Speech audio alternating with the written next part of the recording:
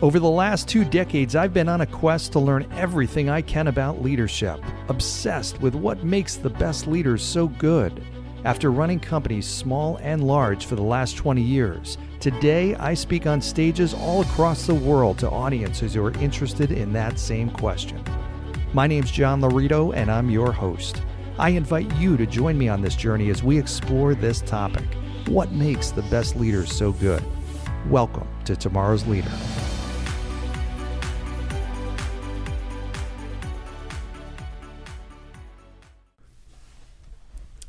Okay, welcome to today's episode of Tomorrow's Leader, where we dive deep on all things leader related to leading yourself and leading others. I'm John Laurito, your host, today and every day.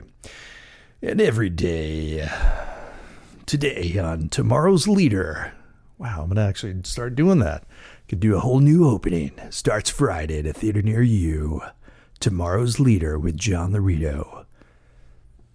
Be prepared to be amazed. And tune in to Tomorrow's Leader with John Laurito. Starts Friday at a theater near you.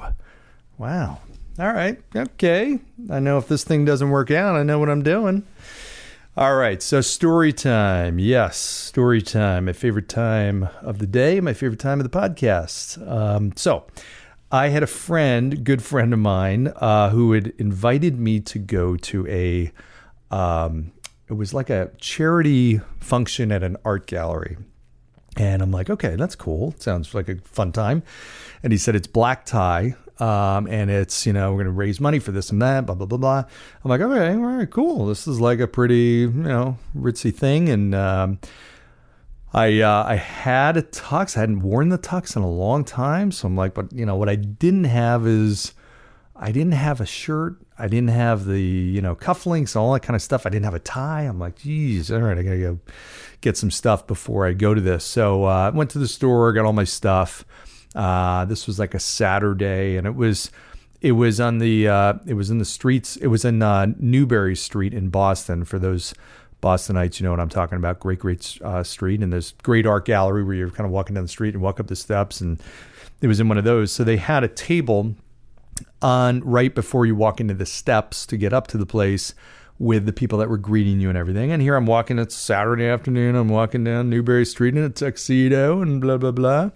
And I walk up to the desk, the table, whatever, where they're checking people in. And the lady is looking down, and she looks up at me and she goes, oh my gosh, you look so nice. And I'm thinking, doesn't everybody look like this? And I said, well, thank you very much. I said, this is a black tie event, right? And she said, no, but that's okay. You look fantastic. I'm like, wait a sec. What do you mean, no? My friend said this was a black tie event. And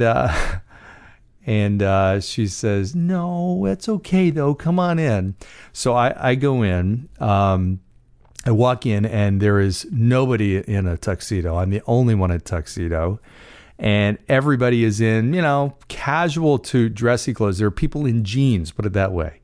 And I'm clearly the one guy. I walk in, and everybody looks over. Wow, where's he coming from? Now, to this day, and this is a credit to Larry Post. Thank you, Larry Post, for being the funny guy that did this. I know you say that this was not intentional. I disagree. I think it was. I think it was a really funny prank. And anyway, it made for a cool evening. Anyways, I finally got into it, and I'm like, whatever, it doesn't matter. And it was fun. It was really, really cool event, but I thought that was a funny story. But here's my point, is everybody in society kind of gravitates toward the norms. Whatever that norm is, and your organization has a norm.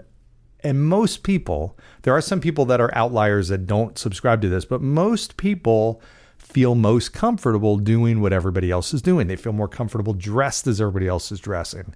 They feel more comfortable talking the way other people do, with the same opinions that other people have. They feel more comfortable doing the level of activity that other people have. They are more comfortable kind of being in the middle, unnoticed. That's a vast majority of our population, vast majority of the organizations that you are leading. So realize that. Okay. And there's a really cool study as well that there's a professor that every February, on a random February day, but he does this every single year, the class erupts in this incredible applause. I mean, like as if, they were at Mardi Gras or something like that. I mean, they just get raucous and you start yelling and everything like that.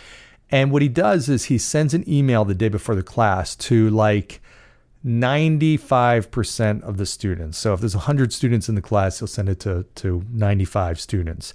And he says in the email, he says, listen, I'm doing an experiment. Do not tell anybody this. Do not forward this. But a majority of the students are getting this email. And what I want you to do is when I show this picture and part of the lecture, I want you to go nuts and just applaud and everything like that. He said, but don't tell other people because there are, a small group of people that aren't part of this. So sure enough, the day comes, that next class, and they have this they have this slide that comes up that's like a picture of a dean standing outside the window. I mean, it's just nothing, just a person. And sure enough, the whole class goes nuts. And the 5 people that were not chosen for this are looking around like, what's going on? But what's interesting is every single year the same thing happens. Those 5 people are looking around and they're wondering for a minute, like, what's going on? And then they start to clap. And then they start to like get wild and they're like, yes, yes. Now they have no idea what they're yelling for and screaming for, but they ultimately are doing the exact same thing everybody else is doing. They just don't, they're the only ones that don't know why. So the professor stops and he says, okay, and he singles out one of the 5 people, which is always an uncomfortable moment for the person that's singled out. And he says, hey, can I ask you something? Why were you clapping and laughing or clapping and screaming and stuff? And the person's like mortified. And sure enough, their answer is, I don't know, because everybody else was. And he said, and he doesn't leave it at that. He kind of peppers them and, goes into it a little bit deeper. He's like, well, what was it though? Why did you not? If you didn't understand why they were, clapping. And the bottom line is people are uncomfortable not following the masses. They're more comfortable being part of what everybody else is doing. It's like if you're sitting in a building, all of a sudden everybody starts running for the fire exit, you're going to do it. I mean, you don't have the information that's telling you to do it, but you're assuming other people have some information that's valuable. And okay, if they're going, I'm going. You walk down the street in New York City and one person is looking up at one of the skyscrapers, everybody else is going to stop and look up. What are they looking at? And sure enough, when 2, 3, 4 people look, then it's a whole crowd that starts to look. And before you know it, you have a whole block that's looking up. They don't know what they're looking at. And this is constant through our society as people want to do and naturally will follow the masses, whatever that is. Whatever most people are doing, they will follow those people. So here's the interesting thing. The key is with your organization, how do you get that effect? How do you get the desired action, the masses of people? Now, you've seen leaders, political leaders that get whole nations behind a certain cause.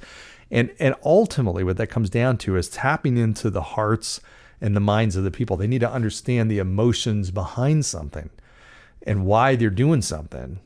But another part of it too is the comfort of everybody else doing it. They don't want to be that lone outlier. They want to know that what they're doing, the decision they're making, the actions they're taking, everybody else subscribes to as well.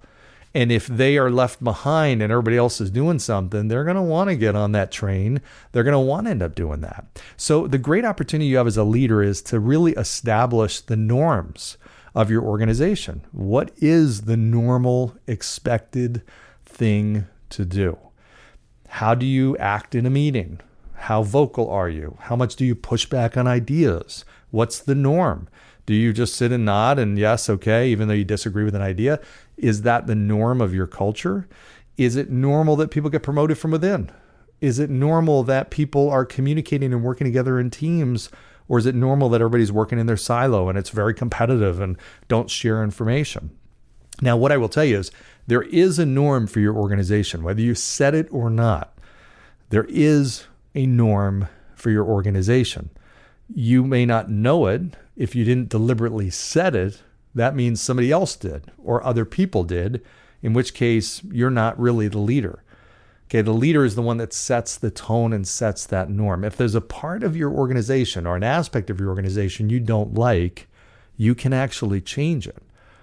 And one of the easiest things to do is it starts with talking about what you want that norm to be. Here's what I expect when people come in. Here's what I want these meetings to look like. Here's what I don't want these meetings to look like. I feel like we don't have a good meeting unless we have some healthy conflict. So if we go through a whole meeting and we all agree, well, I got to tell you, it's a failure of a meeting. Okay, because I know we've got enough brain power in here and difference of opinions where that's not going to happen. That means we're not communicating, we're not being open, we're not being honest. That's a great message for a leader to send, right? So just think about, as the leader of your team, your organization, or your family, your life, whatever, your relationship, what are you trying to impact and influence? What is the norm? If you're in a relationship, how often do you talk? Do you bottle up problems? Do you keep them to yourself? Is that the norm? Or do you flesh them out? Do you talk about them and say, hey, listen, here's what's on my mind, and for better or for worse, I just want to talk about it. Is that the norm? Or is it that you just keep things to yourself and get frustrated and more frustrated and more frustrated? I mean, what is it? Think about it. Think about every aspect of your life. I mean, honestly. What is the norm for how you start your day? What's the norm for when you wake up? What's the norm for how you handle a bad day? What's the norm for how you handle conflict? What's the norm for how you show your affection and love and appreciation and gratefulness? What's the norm for how you think through things and make decisions? What's the norm for how you encourage other people to do the same? There's all kinds of things. And again, you either consciously establish that and work toward it and maneuver and steer it, or you don't. You just let it happen. In which case, if you let it happen, more times than not, that's not going to be what you want. It's not as good as you can be. It's not as great of an organization or relationship as you can have. You got to think about it and you got to make it happen. That's your job as a leader. All right. Feel free to reach out to me on this. I love this topic. This is a great a couple of cool stories about that, but just think about that. What are the norms in my life and in my organization? And message me, call me, text me, whatever you want to do. I'm happy to talk about it. In the meantime, always interested in your ideas for future guests and topics, things you may be struggling with, things you want to learn about, whatever.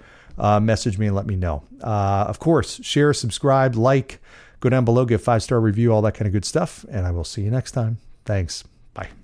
Thanks for joining us on today's episode of Tomorrow's Leader. For suggestions or inquiries about having me at your next event or personal coaching, reach me at john@lauritogroup.com. Once again, that's JOHN@LAURITOGROUP.com. Thanks. Lead on.